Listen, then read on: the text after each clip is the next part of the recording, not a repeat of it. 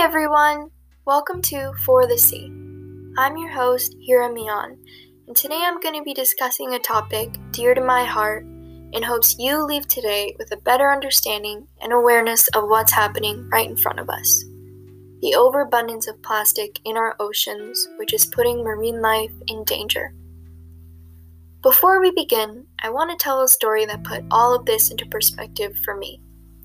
In the 6th grade, my mom told me that we would be attending my cousin's graduation, which was all the way across the state, in Wilmington, North Carolina.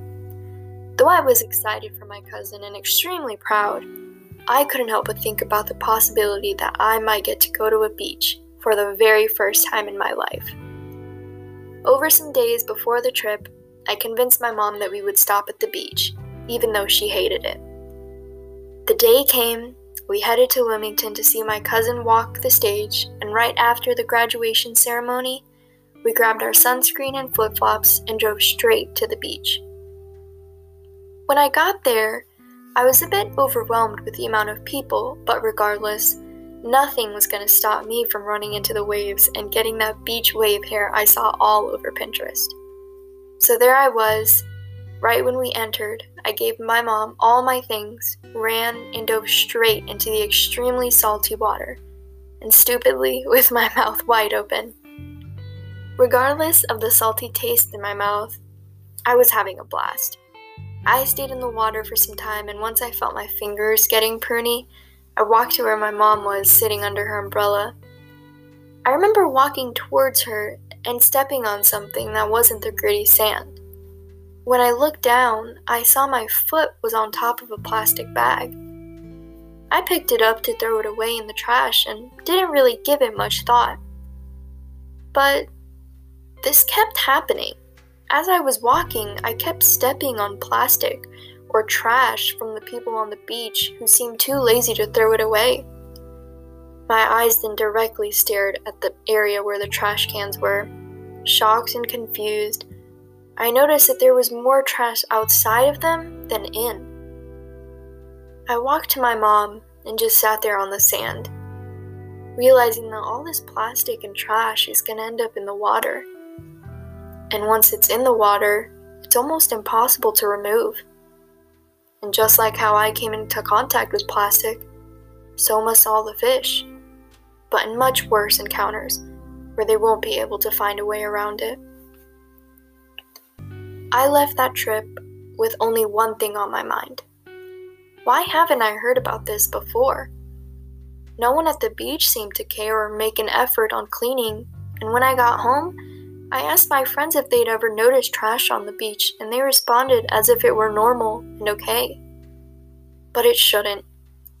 Though plastics can come in handy into our daily lives, they take thousands of years to decompose, and sometimes are not even disposed of properly.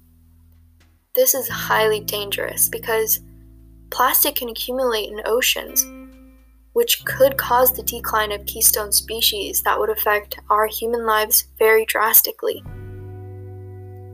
From my time at the beach, I was inspired to learn more, and to this day, as a biological engineering student, I look forward to not only learning about this, but to share with others as well.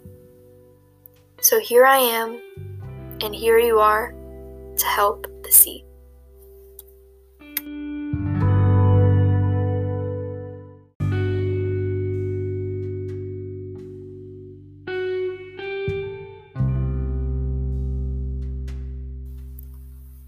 The first thing you can do to help the sea and its species is to become educated.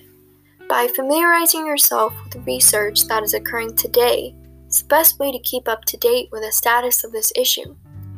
It's important to know how many marine species actually do come in contact with plastics, where in the ocean is contact occurring, and what are the effects that marine species are experiencing from plastic presence. In a study conducted by Jeanette Mancia and others, the researchers of this article conducted their experiment by firstly capturing 100 cat sharks in 2 regions in the Mediterranean Sea. From then, they examined the gastrointestinal tract and determined that all fish had plastics inside them by ingesting them. Considering nearly all of the cat sharks were exposed, it's safe to say that there were, unfortunately, vast amounts of plastics existing in the Mediterranean Sea. However, it is also important to note that plastics get broken down into macroplastics, smaller pieces of plastics, and microplastics, even smaller pieces of plastics. Much of the plastic ingested by the cat sharks were microplastic due to their size.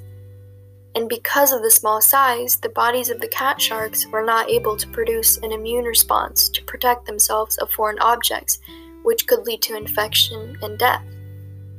An immune response would be beneficial because by producing one, the body is aware that there is something foreign in the body, and the response is an attempt to fight it off. There were some cat sharks that ingested macroplastics, and of those cat sharks, there was an overall change of a 67% increase in liver weight. This can be dangerous because it can negatively affect the cat shark's ability to maintain the body's once normal functions. Now, considering plastics are synthetically made, they also contain certain chemicals that allow them to be durable and hold their shape. Once plastics are ingested, those chemicals get released inside the body.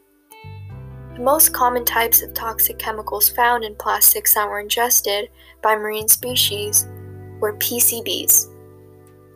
Now, there isn't much information regarding the specifics of this. However, there is a very high chance that chemicals such as PCBs can disrupt the body's normal processes, which could lead to even more drastic effects such as infection, starvation, and even death. In another study by Vinit Kumar Goswami and others, it was concluded that yet again, ingested microplastics were found in all species analyzed, including zooplankton, finfish, and shellfishes in Port Blair Bay, which is off the coast of India. This is significant considering this study alone proves that plastics come into contact with various marine species, like the ones I mentioned above, and each of these species are located in a different part or level in the ocean, meaning plastics don't exist in one area in bodies of water. Rather, plastics are located in different depths and regions of oceans depending on the plastic's ability to float or its size. The next article is by Peter Ryan and is particularly interesting because the animals tested in the experiment were seabirds. An animal, though a marine animal, tends to fly to different regions near oceans.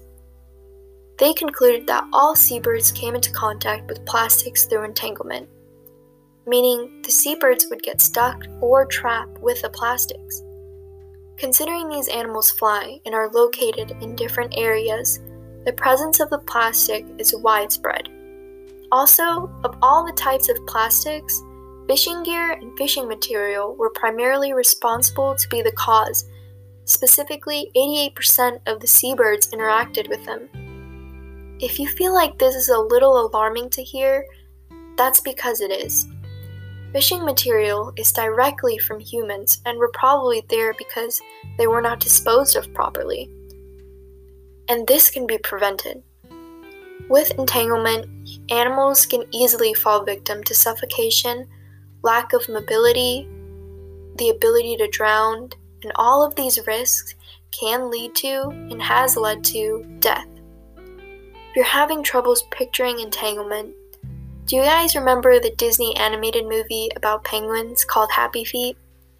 If so, there was a penguin named Lovelace who had a 6-pack plastic ring stuck around his neck, and though he thought it was cool, it caused him to choke and die.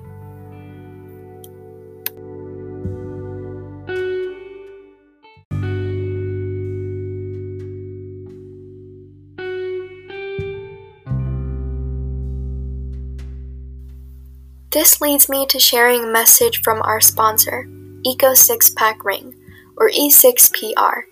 The E6PR is the first eco-friendly 6-pack ring made from byproduct waste and other compostable materials, designed to replace the plastic rings. When disposed of properly, the E6PR finds its way to a compostable facility where it will degrade in days, and when, unfortunately, left out in open land or a water system, it will degrade in a matter of weeks.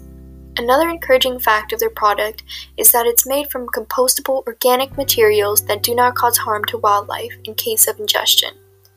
So please, if you're ever in the need to group your cans, forget the plastics and reach for the Eco 6-pack ring today.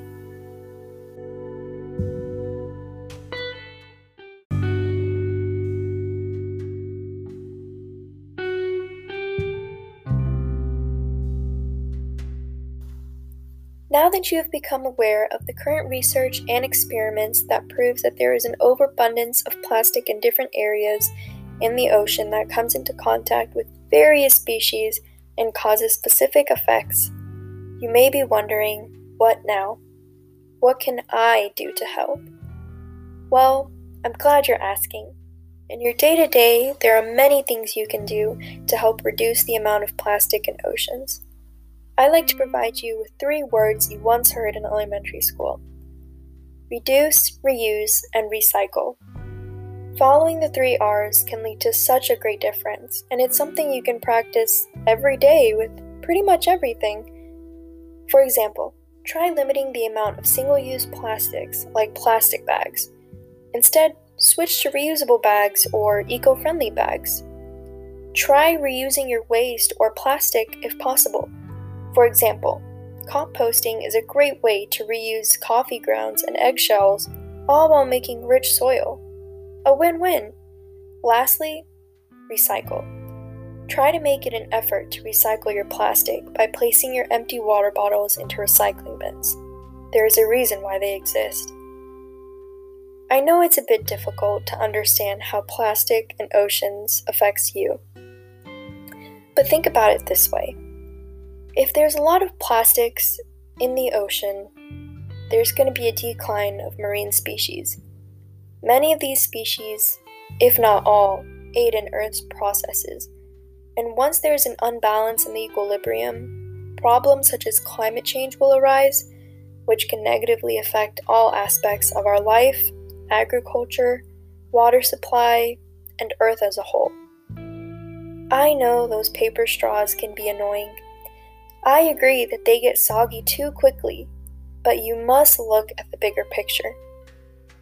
You putting up with a soggy straw can save our friends in the sea.